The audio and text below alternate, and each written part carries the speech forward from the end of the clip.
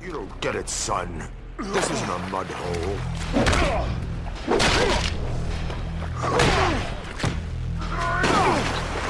It's an operating table. And I'm the surgeon.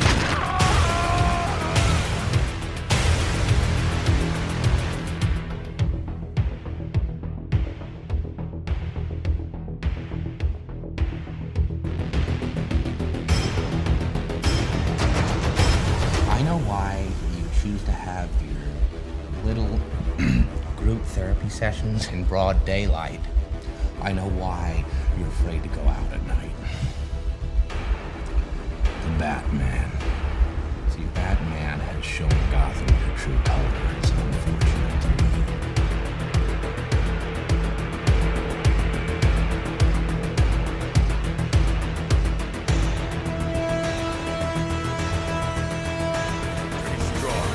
For some clown who thinks he's Batman.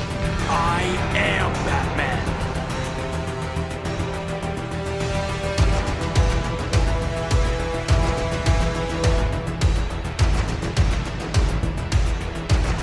I had to save them both. You see, I'm both Bruce Wayne and Batman. Not because I have to be. No. Because I choose to be.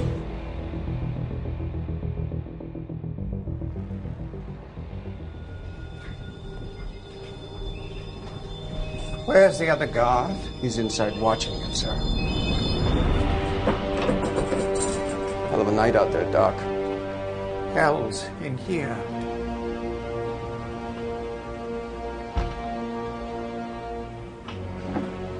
Mr. Dent?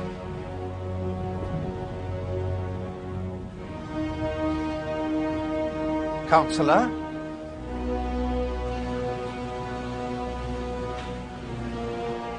Harvey? Two-Face?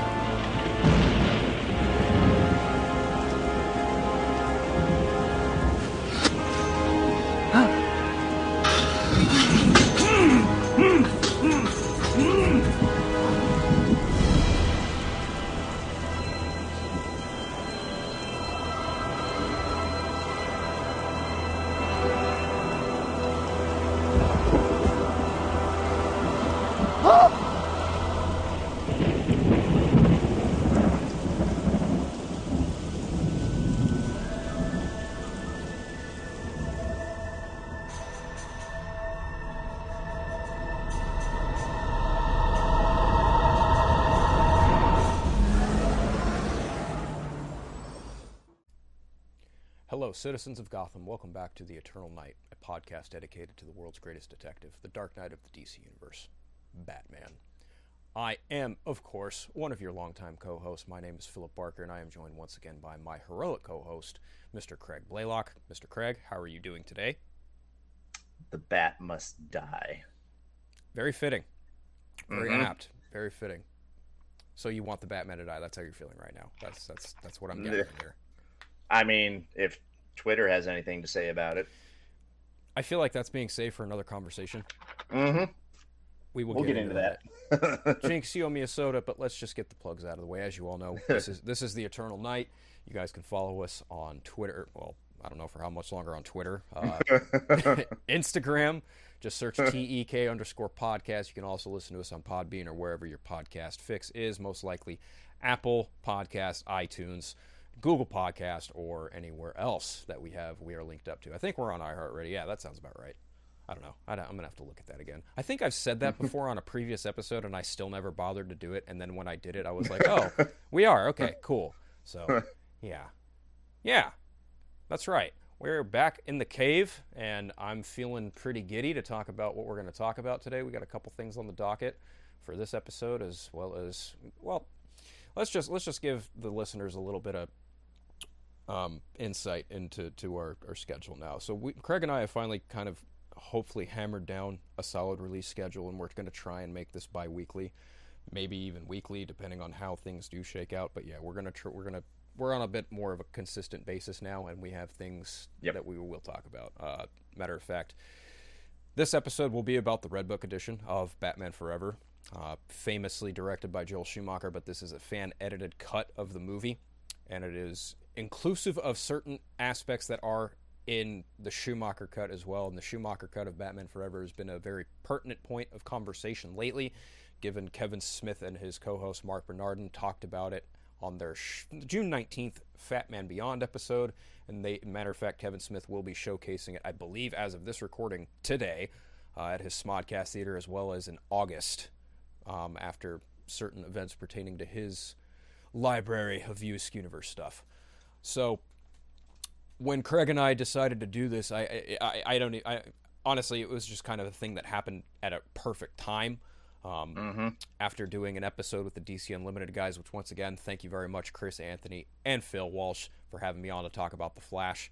It was a blast getting to be able to talk with them through that film, as well as a few other people throughout other various news outlets, because I've been on the Four Nerds, I've been on the Vodka Stream, we've all been talking about The Flash, various other pop culture things in the vast nerdness that we explore on a daily basis. So when I decided to do this, I felt like it was going to be, at least the intent to me felt like, if this is the closest thing we're going to get to potentially seeing the Schumacher cut before a potential release, if Warner Brothers ever does decide to release this cut of the movie, although given the current state of things and who's in charge, I don't really see that as a immediate possibility. Yeah. But I don't know. I don't know. I feel like, well, let's just dial it back real quick. Kevin Smith didn't get this from somebody at WB.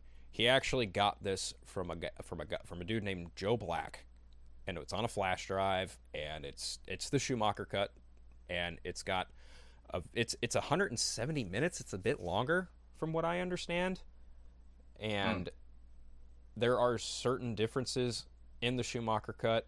And there are some of those differences that are reflective here in the Red Book edition, but not all of them are present. And I think Craig and I are going to go through them piece by piece, as piece by piece as we can.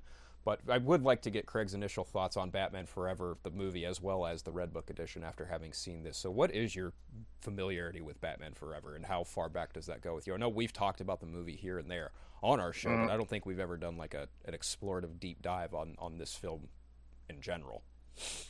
I mean, Batman Forever for me is, personally, it's if I had to say, I think it might actually be my second favorite Batman movie, just because after the Batman? After the Batman. Wow. Okay, that's a tall order. Yeah. It's just, there's something about this film, and again, I think a lot of it is nostalgia. I grew up with it. It was the first live-action Batman movie I ever saw in theaters, so it immediately just tickles me there. And I actually, especially now after watching it and then watching the Red Book edition, I really, really like Val Kilmer as Batman. I like him as Bruce, and I like him as Batman. And yes, is it campy? Yes. Is it goofy? Absolutely. You have Jim Carrey as the Riddler, for God's sake.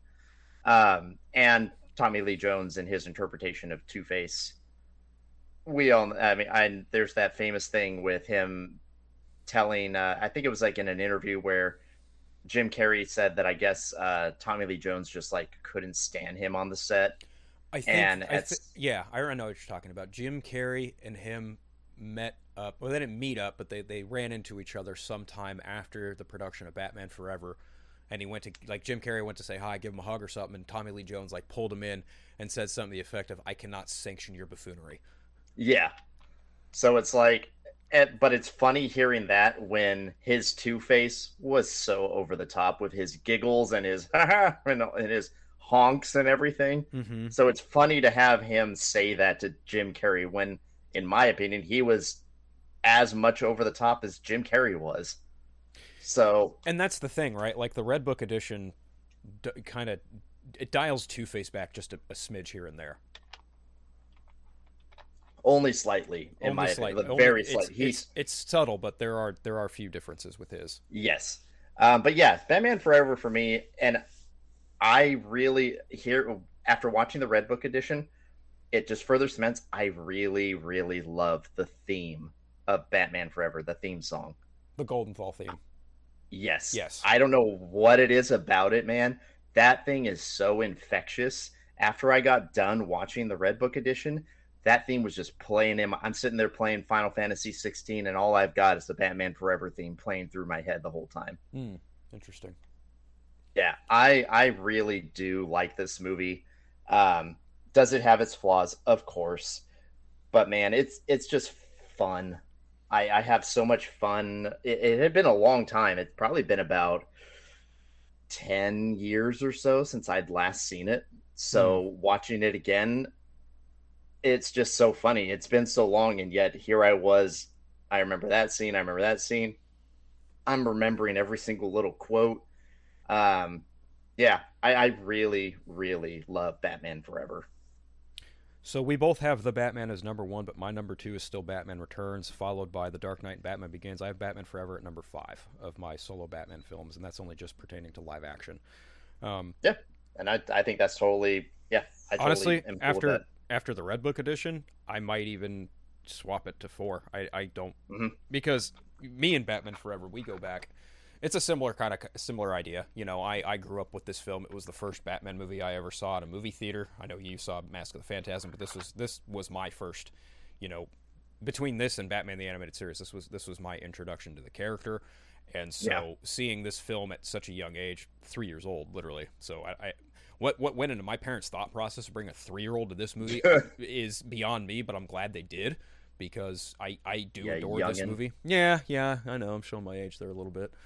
But, yeah, this movie and me go way back. I remember having a lot of the toys. I distinctly remember having not only the Batcave, but I also had the interchangeable 3-piece Batmobile, Batwing, Batboat.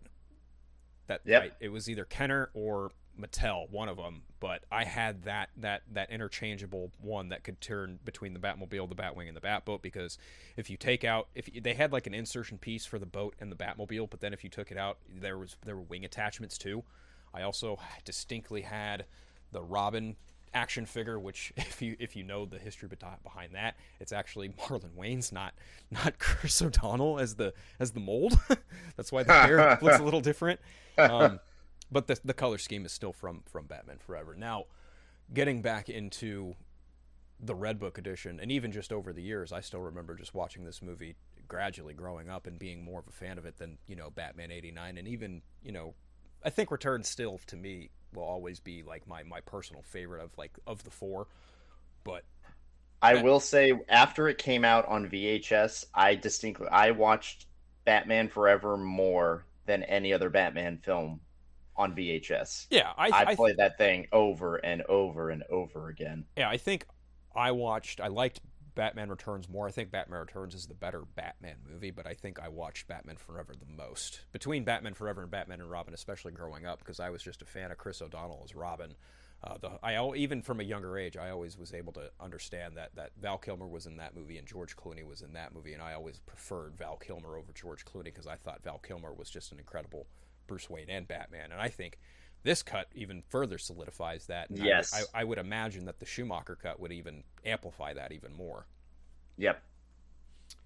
Now, coming into this version of the movie, I was curious. It was given to me by a good friend of mine, and I will just say thanks. I'm not going to reveal who, because I just don't do that. But it was given to me, and I remember watching it just a few days ago, and I remember talking to you guys, you and Terrence, and telling you how different it was, and also Chris Balga. I talked to Chris Balga when I was watching it as well, and giving him updates of the things that were different. And to kind of go into it, the Red Book edition opens up similarly to the Schumacher cut, but the difference is where the end of Two-Face's escape goes into as far as editing goes. So in the Schumacher cut, the film opens up, and of course in the Red Book edition, there's an original alternate opening with Dr. Burton, and he's walking through Arkham Asylum, and the film doesn't open up with just the title logos and all that like it does in the theatrical cut and the cut that we're all familiar with. No, it opens up with Dr. Burton walking through Arkham, and he has a conversation with the guard. Guard says something like, "Hell of a night, Doctor," and Doctor retorts with, "Well, no, hell is here." Yeah. I like that line. It was good. It was a good line. And I actually like this opening opposite. Me too. To it immediately sets the tone. Absolutely, 100%, and it's a drastic departure from. Can I get you Can I prepare a sandwich for you, sir? Like it's yeah. You can see the intent there, where Schumacher was going with this film initially. Before Warner Brothers was like, no, we got to make Happy Meals, remember? And it literally they decided to open the movie up with a drive-through joke. Yep. Literally reinforcing that. But this opening, Burton walks into Dent's cell and he's asking for Harvey, Two-Face, and then he taps the person on the shoulder, but then that person gets like strangled by the ceiling fan, and then you see like a hole in where you would imagine a window would be, and then on the wall Dr. Burton jumps and gasps, and he sees like the bat must die written in blood. Now the Red Book edition that Craig and I watched, it cuts to the Batmobile taking off from the Batcave. In the Schumacher cut, the scene then transitions to Bruce Wayne arriving at Wayne Enterprises, where Edward Nygma took the chance to introduce himself. That's where the film initially begins for the Schumacher cut. Yeah, because if I remember right, I think you said on the last episode that it was people had heard that the Schumacher cut, he doesn't suit up as Batman for the first 15 minutes of the movie. Yep. That's right.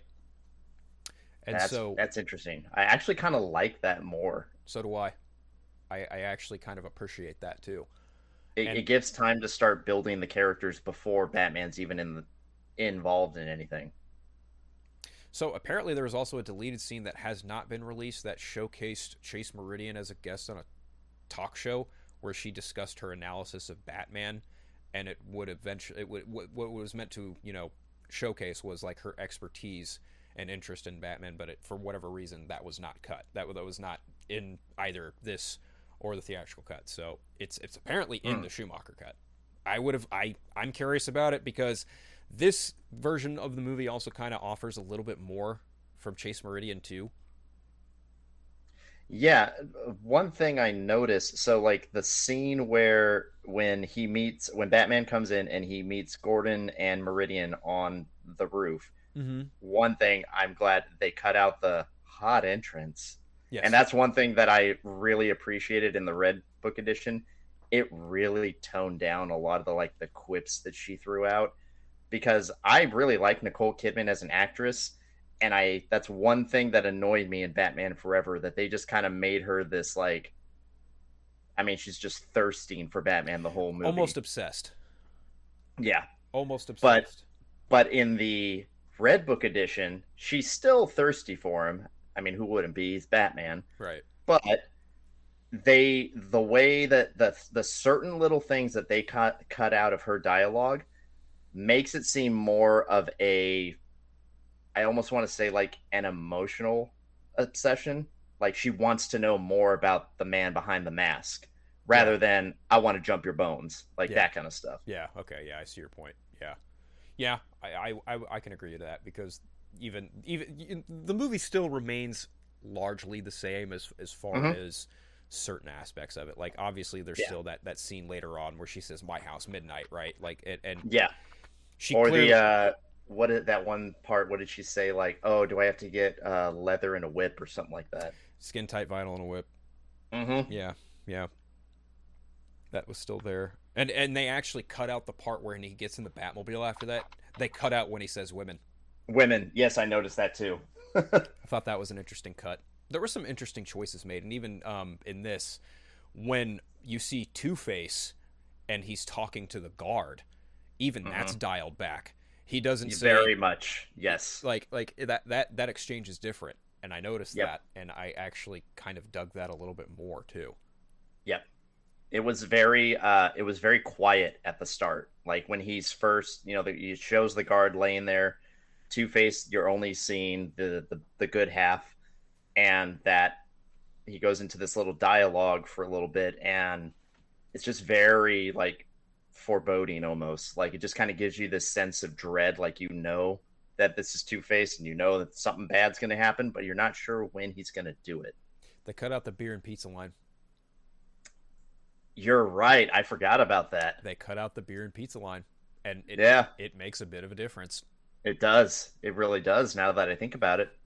Now, from what I understand in the Schumacher cut, when Batman does get trapped inside the safe, the guard, he does not say, "Oh, it's boiling acid." That's not present in the boiling Schumacher acid. cut. Yeah. but it's in here. Yeah. And I was like, "Oh, okay, that's fine." Yep. Like I expected, some camp to still be present. Like this film had a lot of camp in it. Like there was no way, if you stripped it down, that you really wouldn't have much to work with. Yeah. But there is a very stripped down 45-minute version of Batman and Robin that's apparently pretty good. I'm actually going to try and hunt for that. A 45-minute version of Batman? A 45-minute version of Batman and Robin that cuts out all the crazy nonsense and it plays like an extended episode of Batman 66. Huh, okay. That sounds actually pretty intriguing. Right. That might actually make that film somewhat tolerable. Well, I mean, if it's only 45 minutes, like I said, Yeah. it's an extended episode of Batman 66. Then again, one could argue that these movies are more or less extensions of that. And there were moments like, again, I haven't watched this movie in probably 10, maybe even 15 years. Mm-hmm. There were just certain scenes that were still in the Red Book edition that was in the theatrical that I still really. I love the part where he takes the guard's hearing aid. He's like, "Hey, I need that. That's my hearing aid," and he just pushes it. Like, "Thanks." I don't know. There's certain moments like that just I remember so much as a kid, and seeing it again, I was just like, "Yeah, that's fun." It's clever. Yep. Hey, that's my hearing aid. Thanks. Yeah. The subtlety of when Batman just takes something from any common bystander and uses it in a situation, and he's just pretty subtle with his intentions. It's always it does make for a good laugh. I will say that. I just love that he used the hearing aid to listen to the lock so that he could open the door and get the guard out. Right. Well, even that initial confrontation with Harvey in the copter is also a little bit different too, because once everything's all said and done and Harvey escapes, in the initial version, he says something like before he says "see ya," and this just cuts to him saying "see ya," and he drops down, and it just drops out. Yep. I loved the scene. Again, this is just me remembering certain scenes. I loved the scene when he thought that they got away. Batman's cape falls on the front of the copter. The guy's like, "Face! Face!" He turns and sees the cape, gets mad, and just blows his goon away, his own goon. He put so much bullets into that dude. Honestly, as much as over the top as Tommy Lee Jones is in this movie, I still really there's something about his yes, oh, happy day. Yeah. When he does that, and then he goes, "Farewell to that pointy-eared night rat." There's just something that I just love about that, and I don't care if it's not like a grizzled Two-Face. I don't care if it's like a pissed-off Two-Face. That makes that version of Two-Face likable. I don't know what it is, but there's just something just fun about him being giddy at the idea, "Oh, I finally got him," because that's his thing throughout the whole movie. He wants to kill Batman. Yep, that's all he cares about. That's all he cares about in the entire movie. He has no other motive. That's how Riddler gets him to join his side. He's like, "I'll help you kill Batman." Now, you could argue that motive is, "Oh, well, that's pretty lazy for a Two-Face story." And it's like, well, it's not necessarily a solo Two-Face story. It's a Two-Face and Riddler story. So yep, exactly. There's that to take into account too. But is it a traditional take on Two-Face? No. Does that bother me? No. It's 100%. When I saw that version of Two-Face, and then you see something like Batman the Animated Series, or even something like The Dark Knight, or even more recently like Gotham Knights. Oh, whoops, spoilers. Yeah, we might talk about that later in another episode, maybe. I don't know. Maybe our other psyches will take over at some point. Who knows? Anyway, this version of Two-Face, as over the top as it is, I still like it. I still find things to really appreciate it. And I still just and to have that followed up with what you just talked about, when Batman, shows himself, the cape on the front of a helicopter, and the goon goes, "Face! Hey, Face!" And then Two-Face's groan is just so, he's like, he's so pissed, because he's like, "Damn it! I want to kill you. If I'm gonna kill you, and you're not dead." But even and then just blows the goon away. He just pat. He just doesn't give a shit. That's also something I did like about this version of Two-Face is if he doesn't get what he wants, he's gonna kill you. Yeah. He doesn't care. And again, the delivery in, like, Tommy Lee Jones did a really good job. I loved the scenes where, like, he would jump between the two. He would, and again, is it campy? Yes, but it works. When he starts talking all professional and subtle as Harvey, and then literally turns to the other side and screams as Two-Face, that works. Yeah, it was a very interesting way of showcasing a very shattered personality, because obviously, also apparently, I think Kevin Smith talked about it. The intro that also showed Two-Face escaping from Arkham also did showcase the court. You actually see the courthouse scene. You see him get the acid on the face. Like, you don't see it as just like a CNN recap. Clip. Yeah, it's not a clip on the TV. Yeah, you actually see it happen. And okay. Honestly, given the 90s and how, like, bombastic everything was back then, you'd have to imagine that if someone, like a professional district attorney, had that happen to them in Gotham City, of all places, in the 90s, yeah, I would imagine that if you were to gain a split personality, especially in such a vibrant city like Gotham City, then yeah, your other half just might be absolutely off the wall, unhinged. Yep.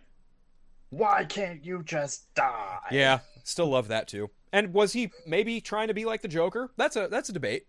That's debatable. Yeah. That's absolutely debatable. I could understand someone's perspective by saying he was just trying to do Jack Nicholson from Batman '89. I can understand where that is coming from, but I can also, at the same time, distinguish the fact that no, I think Tommy Lee Jones, in his subtle moments as Harvey Dent, is actually really well done. Yep. Because as Craig points out, like when Riddler enters Harvey's hideout for the first time, the lair, right, and Harvey's subtly telling him, like, at first, like, who the hell are you? But towards the end of Riddler's whole spiel and pitch, Two-Face is like, you've broken into our home. You've done this. If it's heads, we take you up on your offer. If tails, we blow your damn head off. That is great. That subtle delivery of line delivery is great from him in that moment.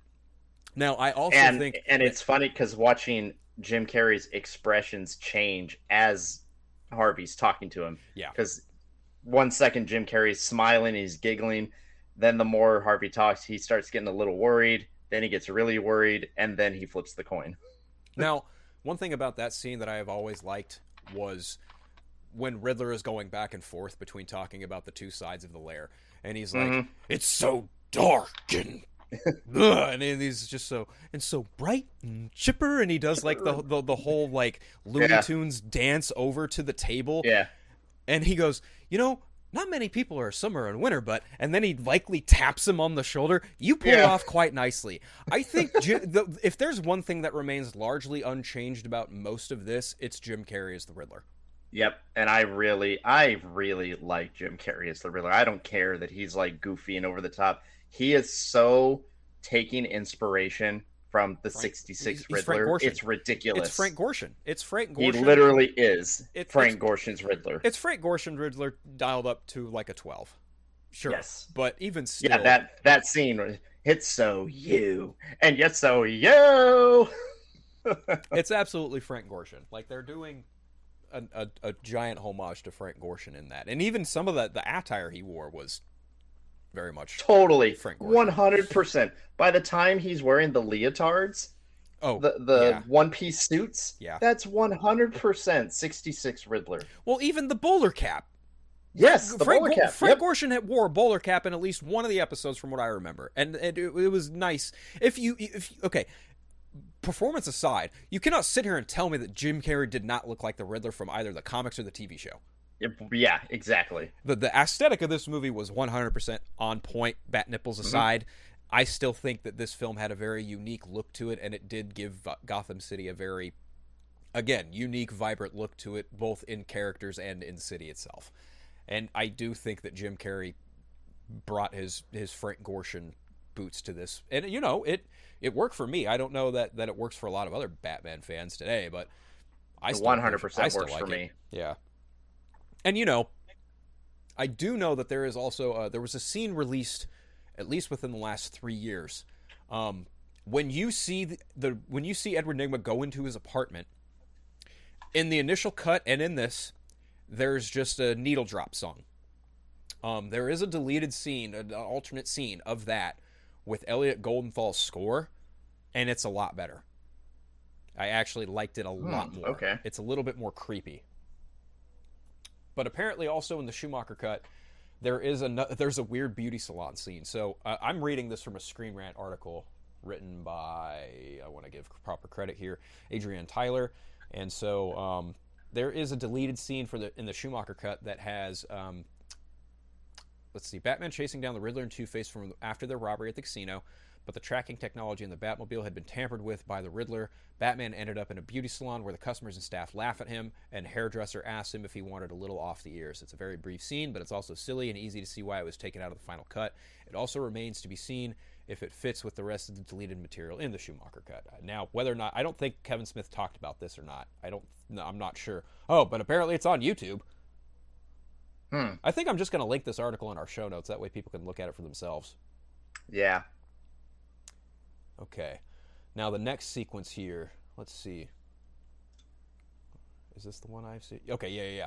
So there is a scene that is in the Red Book edition that is also in the Schumacher cut, and it's a training montage where Dick is actually it's long after, you know, the circus and Dick's parents have died. He's with Bruce. There's a training montage, and this is actually I like this scene a lot because I do too. I really liked this. This is one scene where you get a heart-to-heart between Bruce and Dick like Bruce initially approaches him and says, "Hey, you know, how are you feeling? You got the Black Knight up and running, like you want to go take it for a ride," and Dick just kind of throws him off, and he's like, "No, I don't have any interest in being pals with you. Like, I just have one thing on my mind." And Bruce is like, "You know, if you continue down this path, it's going to consume you." I really should have taken better notes on that scene because I really do like it a lot, but it's a really nice heart-to-heart between Dick and Bruce, and it ultimately leads to Dick saying, you know, you and I aren't alike. There's nothing that you can show me or teach me that is going to help me gain what I want. And then there's a moment where Bruce goes to like the I don't know, it's a thing people use to practice their fighting skills. I don't necessarily know. It's like that. It's like the big wooden, like almost like it's like a wooden boxing thing almost. Bruce Lee used it to like practice his a lot of people use them to practice martial arts and whatnot, but Bruce just looks at it, sees a newspaper clipping with Two-Face over it, and so in that moment, also in this cut in the Red Book edition, like Bruce goes to kick the thing, but right before he kicks it, you actually get a shot of Jack Napier from Batman 89. Yep. So that would have been I like that scene a lot. I think that should have been, I'm glad that was inserted here in this cut. But to go back to the circus sequence, after Two-Face takes over the circus and gives his speech and says, "Hell, one of you pasty-faced twits is Batman," and everything goes all to chaos, in this cut, they actually cut out the part where Bruce Wayne yells, "Harvey, I'm Batman." I noticed that too. I was expecting it, and then it didn't happen. I was like, okay, interesting. I actually like it. Me too. Because that was, if there's one thing that always bothered me about that movie, it was that sequence. Yeah, why would he just immediately reveal himself? He would do what he did here by taking that one little bit out. Yes, he still goes out and he starts like beating up goons and stuff, but that's probably what Bruce would do anyway. Right. He would try to sneak away and try to take the goons out around the circus and make his way to the bomb. Right. Absolutely, yeah. And you know, I if there's one edit I really do like, it's that one. Mm-hmm. Now, whether or not that's reflective in the Schumacher cut, I have no idea. I don't know if that is or not in there. That would be nice to know. Also, the score is different for when the Graysons die. It's slightly different from what I recall. I noticed that too. It was a little. I don't want to say like. It wasn't like gothic, but it was just a little more toned down, I think. Yeah. It wasn't as like bombastic as it was in the theatrical cut. Apparently, also in the Schumacher cut, there is a sequence that showcases the construction of Nigmatech on the Claw Island, which the funds that were coming from the robberies that Nigma and Two-Face committed. Whether or not the reason why it was cut is yet to be revealed, but it's apparently in the Schumacher cut. I mean, it would make sense to have that in there, because it does suddenly, just like he suddenly has this like giant tower in the middle of the ocean. Interesting. Yeah, it was very jarring to see like him just automatically have a whole facility all built to himself. So yeah, that would have been nice. It would have been nice to see at the least, right? Yep. So there is a scene that is in the Red Book edition, and it is also in the Schumacher cut, and it is a brief deleted scene where after Bruce, I believe it's after the meeting. It's after the giant gala that Nigma has, and it's after I don't know. Is it before that? It might be before that. Which scene? The scene where the Gotham news anchor is like kind of lambasting Batman a little bit, and calls for his retirement. I think that's after. Is that? Oh, you know what? Yeah, because I think it's after Dick saves him, because it's after that conversation. Yep. Yeah. Okay. Yeah. Okay. So after Batman stops Two-Face from destroying the gala and whatnot, there is a sequence in the Batcave after he's kind of chewing Dick out, and he's seeing a recap of the side effects of Batman, and this news anchor basically calling for the retirement of Bruce Wayne. That's not present in the theatrical cut, but it's also in the Schumacher cut. I thought of this sequence, and I was like, this is interesting, because it's something that's not necessarily touched upon too much, is that Batman brings about these degenerates in Gotham City, and he's the reason why, more or less, that the crime happens. It's shining a light on Batman's actions, or rather Batman's presence, and how that in turn causes a reaction from these psychopathic criminals.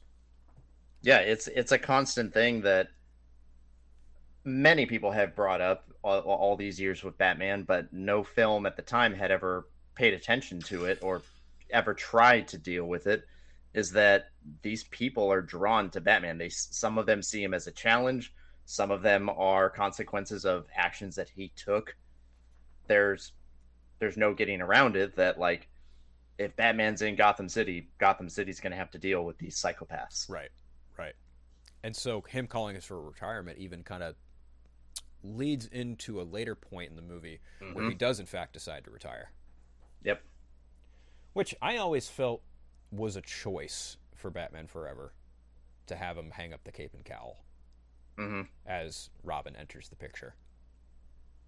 Well, and with these additional, like, having that scene, and the fact that this version has more scenes in it where Bruce is really dealing with the guilt that he feels over his parents' death, and the more scenes you see where it's him really struggling. This is a very dark Bruce Wayne. This is a Bruce Wayne who is very constantly in his own head. I mean, that scene where he talks to Chase and tells her that he keeps having these nightmares, but now it's getting worse to the point where he's now seeing these nightmares when he's awake. This is a very emotionally torn man. So I actually really liked the addition of that scene with the news guy telling him basically to hang up the cape, because it, like you said, it does play into his decision later on, and having these extra scenes in there, I think, really worked for that. Okay, I think that scene actually doesn't come after the gala bang from Two-Face. I think it actually comes after Dick takes the Batmobile. That might be right. Because when Dick takes the Batmobile, not only is there an extended sequence between Bruce and Chase when they talk and meet, when he's interrupted by Alfred tells him he's taking the car. No, sir, the other car. That whole sequence of Dick taking the car is trimmed down. There's no Batboy joke. There's no Batboy none joke. of that. There's no cheesy kiss. The kiss where it lights up as he kisses her and all that. Yeah, I was glad that was cut. Yeah. That part always bugged me. I got so annoyed with that scene. Yeah. And so I think Batman, like, they all like look and see Batman, and scatter in the initial cut. I don't. Yeah. Remember. Yeah. Okay. Yeah, that is present. Yeah, they all scatter. No, none of them even try to fight him. The second they see Batman, all those gang members or whatever they were take off. Yeah. Yeah, I did like that the Batboy joke was cut because I thought, even back then, I was like, that's. I used to laugh at it, and then as I got older, I was like, that's not very funny. So not. Well, and it's like, why would he stop the car to open it and like, I don't know. It was just a very weird scene. Very true. It was a very interesting sequence that they decided to keep for whatever reason, but it did showcase the Batmobile having the instead of the single back fin, it could turn into two. So there was that. So I don't know. I thought that was an interesting edit, but I also do think it makes it better. Yes, I agree. Now, one thing I did notice the second time around, when Riddler and Two-Face invade Wayne Manor after they figure out that Bruce Wayne is Batman. When the Riddler is destroying the Batcave, it took out certain parts. Yes, it did. And one big one was the baseball. The baseball one. Yep. That one was taken out. Yep. But everything else from him is still intact. Yep. But this also leads into one of the bigger additions that is both present in the Schumacher cut and this, and that is the scene with the giant bat. And this is arguably probably the one I think that's been talked about the most when it comes to for sure, the Schumacher cut. Now, I actually really, really like this scene. Me too. Because, number one, like, he wakes up and he's like, Alfred, I have no idea who I am. Like, yes, I'm Bruce Wayne, but what's Batman? Like, what's this? I don't know what Batman is. The only thing I feel is fear.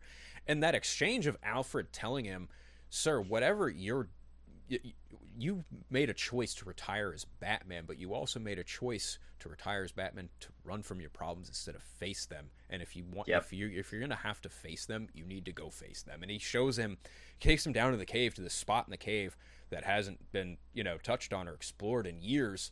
And Bruce goes in it, and he goes into the cave, and he finds his father's diary. He finds his father's diary. That's the whole point of why this film is called the Red Book Edition, because of this sequence specifically. So Bruce finds his father's diary, and he starts reading it. He goes to the last page, and I don't quite remember what the exact wording was, but basically his father says, Bruce's cartoon's going to have to wait. We're going to have to see this. And then there's intercut again. We get intercut footage from Batman 89 to the death of the Waynes, and it's also in red. It's through a red filter too. So that, and then you get Bruce saying, it was my fault. It was my fault. My parents died. It was my fault. And then he's met with the giant bat. Yep. And this was a very interesting sequence for me because, number one, I hadn't seen it. I think if I had seen it, I saw it so many years ago when I had first started scouring the internet every day as a teenager, and I just come across it on YouTube one day, and I was like, oh, that's interesting. But seeing it in full context of a movie, oh man, it's intense. Like that giant bat, the way Val Kilmer brings his hands up, the way the score swells. Oh, and shit, man. That's what I think really made the scene too, is like when the giant bat first appears, Kilmer is shook. Like he's very scared. Like he's confused. He's frightened. Then as the camera, does a close up of the bat face looking at him, and you slowly start to see his demeanor change. And then as the camera pans around the two of them, the bat's got its wings pulled out, and he lifts his arms out and curves them similar to the bat's wings. And I don't know, there was something about that, how he just kind of put his arms out like that really, and then again, like you said, the score is just rising as this scene plays out. I don't think I have anything bad to say about it. I wish this would have been in the movie, honestly. Yeah. This is a really does the bat look a little goofy just in the front? Yeah, maybe a little bit, but I mean, it's a giant bat. What are you going to do? I tell you this, if they would have tried to do Man-Bat, I would have been okay with it. Me too. Yeah. Especially after looking at this thing. Yeah. I'd buy it. Yeah. I'd absolutely buy it. Yep. Now, from what I understand, the score here is different from the score on the Schumacher cut, because I think Kevin Smith said during this sequence, they used temp score from Batman 89. Now in here, Yes, the score yeah. we heard was slightly different, so I wonder if it was Goldenthal's score. Oh. Maybe. I'm not entirely sure about that. Now, Oh, you know what? One scene that we didn't touch on there for before this scene that was still in the Red Book edition, but apparently is not in the Schumacher cut, is the acrobatic laundry. yes, so Karate Laundry is in this. Karate laundry, yeah. I gotta be honest, I was a little disappointed when I saw that it was still in the Red Book edition. I was like, man, of all the scenes you could have cut out, you kept this one in. Yeah, I It's I such can't a really disagree. pointless scene. Yeah, Karate Laundry's present here. It's not present in the Schumacher cut, but there is something present here that I wonder if is present in the Schumacher cut. But then there is also the way this movie ends, as opposed to how the Schumacher cut ends. Now, this movie ends on a deleted scene of Chase Meridian being driven home by Alfred, and she asks him, "Does it ever end?" And I think Alfred says something to the effect of, "Not in this lifetime," or something to the effect. Now, And then the credits roll. right now, the Schumacher cut ends with Batman on a gargoyle looking at the bat signal, and Robin comes to join him overlooking the city, and them running towards the bat. And then after that, it cuts Oh, to them. yes, please. Yeah, it cuts to them running from the bat signal. Yeah, 1000% yes. Right? Yeah. Annie Muschietti, if you are paying attention, if you are Yeah. listening, please give me a shot of Batman and Robin on a gargoyle. I need that. Yeah.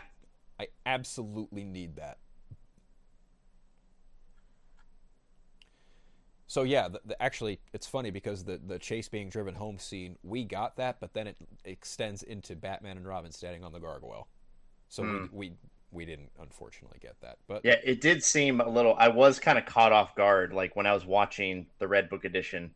Like she asks him, "Does it ever end?" And he says, "Not in this lifetime." And like it immediately cut to the credits. I was I'm like, sorry. "Whoa, what just happened?" I stand corrected. So the movie just ends with them standing on the gargoyle looking over the city. They don't actually run from the bat signal. I mean, that even better for me. That's even better in my opinion. Yeah, just having them look at Gotham on a gargoyle. Mhm. Yeah. Yep. Oh yeah. I wish that was in the movie. Yeah. I am. Man, I wish I could have gone to New Jersey. I would have loved to have seen the Schumacher cut of Batman Forever. Because holy damn. I mean, like we said though. I mean, who knows? Maybe something will come out of it. Maybe they'll somehow find a way to release it. I hope so. I think it might take a bit of another change in leadership. Maybe, I don't know. Actually, honestly, since this would even predate DC Studios, I wonder if a release like this would fall under the purview of Mike DeLuca and Pam Abdy. I mean, yeah. You'd have to think, right? Mm-hmm. Yeah. Because I don't know. I'm not quite sure what the logistics behind all of that would be. I don't necessarily know if that would be something James Gunn would have to okay, or if that was something they would have to okay, because again, it predates DC Studios. So I don't know. It would be nice. It would be really nice to see this. It would be nice to see the Ayer cut. I would like to see that. You know. Yeah. I kind of want to see that 45-minute version of Batman Forever, or sorry, Batman and Robin. That really, when you said that really intrigues me. Yeah, because how much do you have to cut out? What's left in there if you're cutting out that much that it's only 45 minutes long? Right. Right. I don't know. Well, you know, they cut, if the Schumacher cuts 170 minutes and they trimmed it down to 205? Yeah, 2 minutes or 2 hours 5 minutes. Yep. Yeah, so let's see. 170, it's almost a 2.5 hour movie. A little over 2.5 hour movie. So I don't know. I know I would love to see this extended Schumacher cut of Batman Forever. I do think the Red Book edition is a nice addition. Yeah. To this, you know, realm of Batman's mythology. Do you have a favorite scene that was inserted that wasn't present before the Red Book edition? Like, what's your favorite edition from the Red Book edition? I guess is what I'm asking. It's got to be the Bruce confronting his guilt. I mean, how can you top that?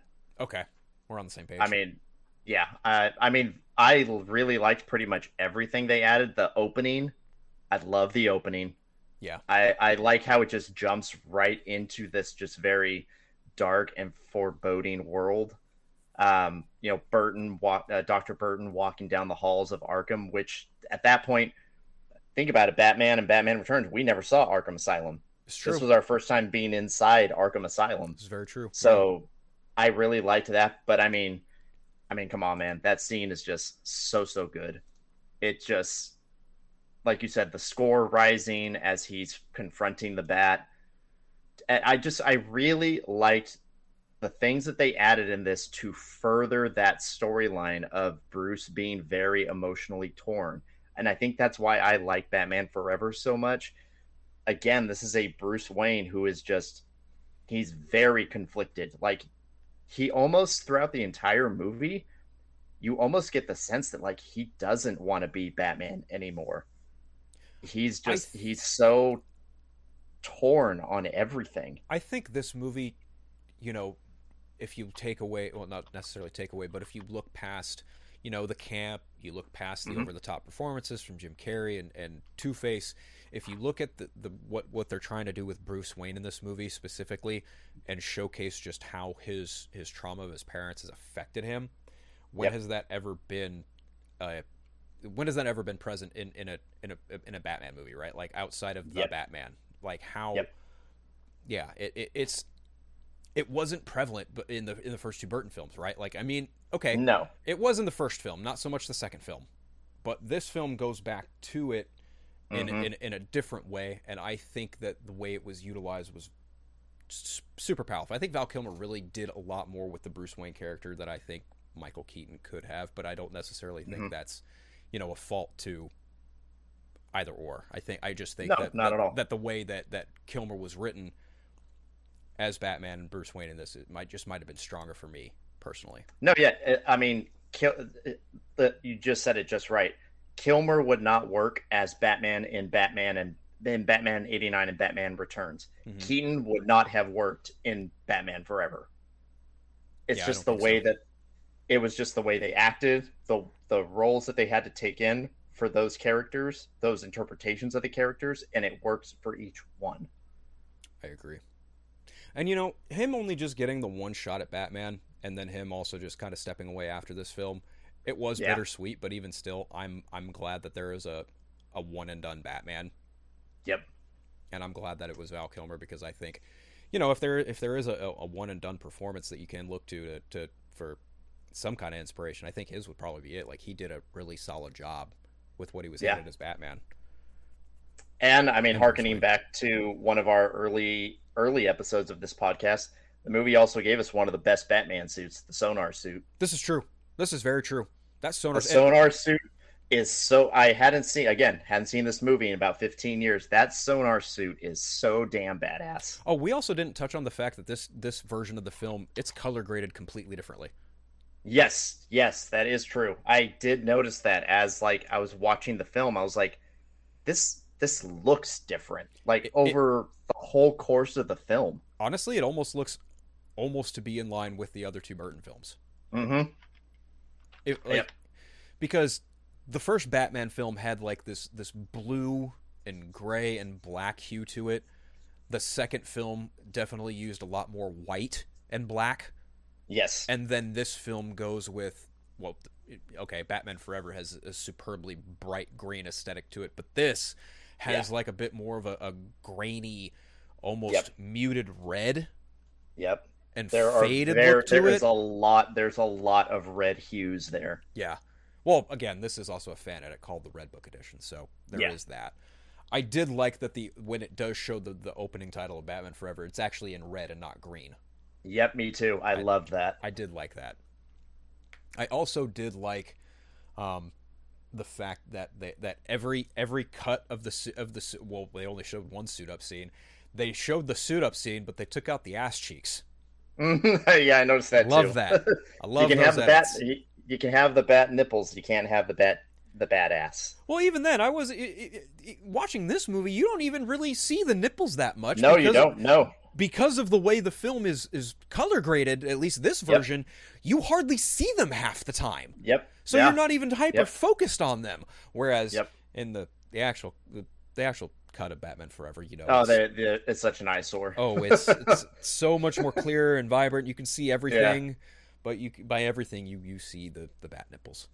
No, I liked the way that this film was color graded because it felt different. It felt more in line with what they were trying to achieve with Batman before Warner Brothers mandated Happy Meal toys be a selling point.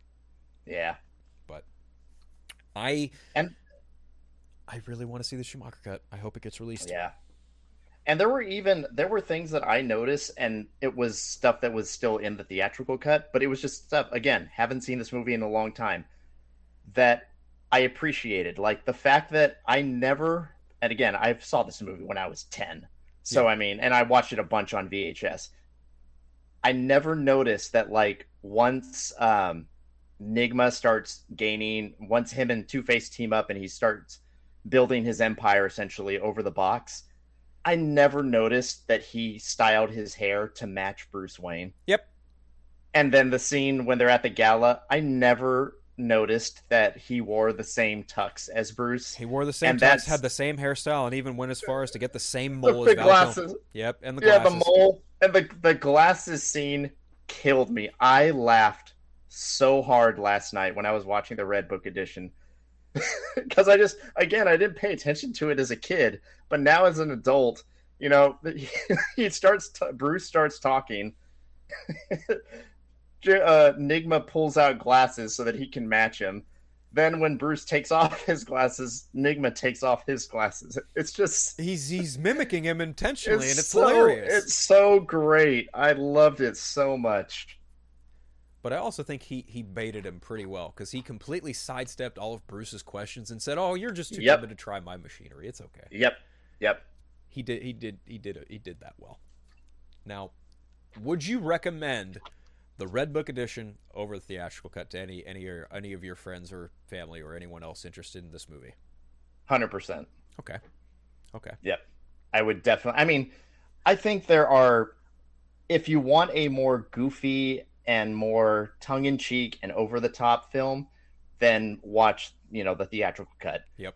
But if you want those darker moments, if you want that more, again, just the emotional stuff really got me with this one. I really like the integration of those deleted scenes. And I really think it makes this film stand out more. I agree. I think if I had a choice to recommend this, if it was a readily available edition to other people, then I would. But obviously, it would. I think now I have a different version of Batman Forever I might throw on every year now, and it's probably going to be this one. Me too. Well, I'm still thinking about that 45-minute Batman and Robin cut. I'll try and find it, and I'll see what happens. But yeah, how many ice puns do they have to take out? I think some of that is probably still in there.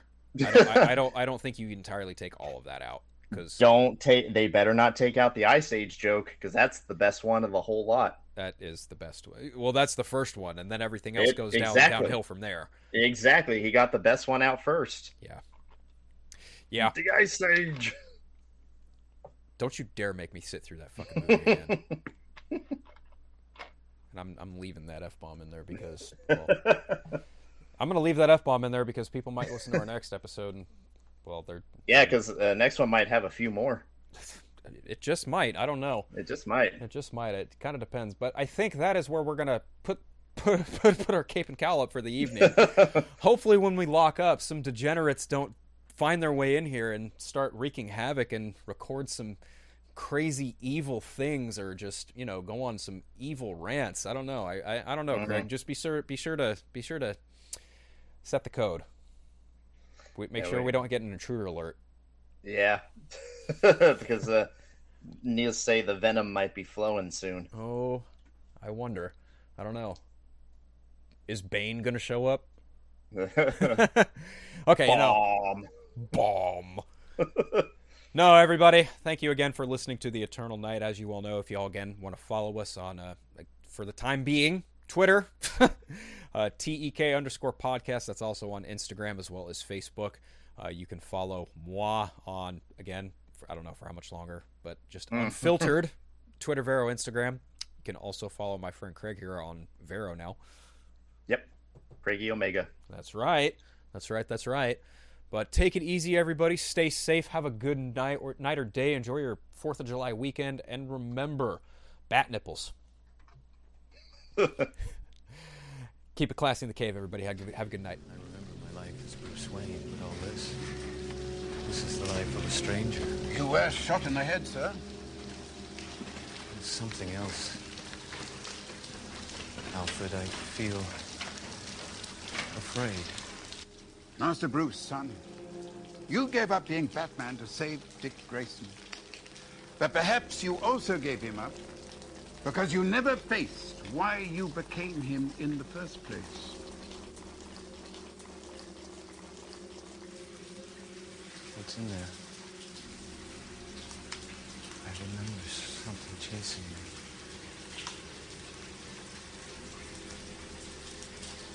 My nightmare. Your nightmares are there. And until you face them, I fear you will spend your life fleeing them.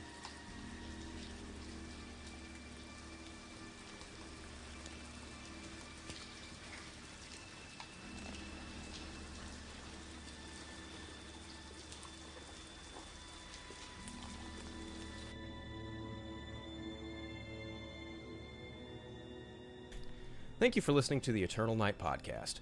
This podcast is not affiliated with Warner Bros. Discovery, DC Entertainment, or anything else related to WBD. All thoughts shared belong to those involved and not the companies they happen to work for or be talking about.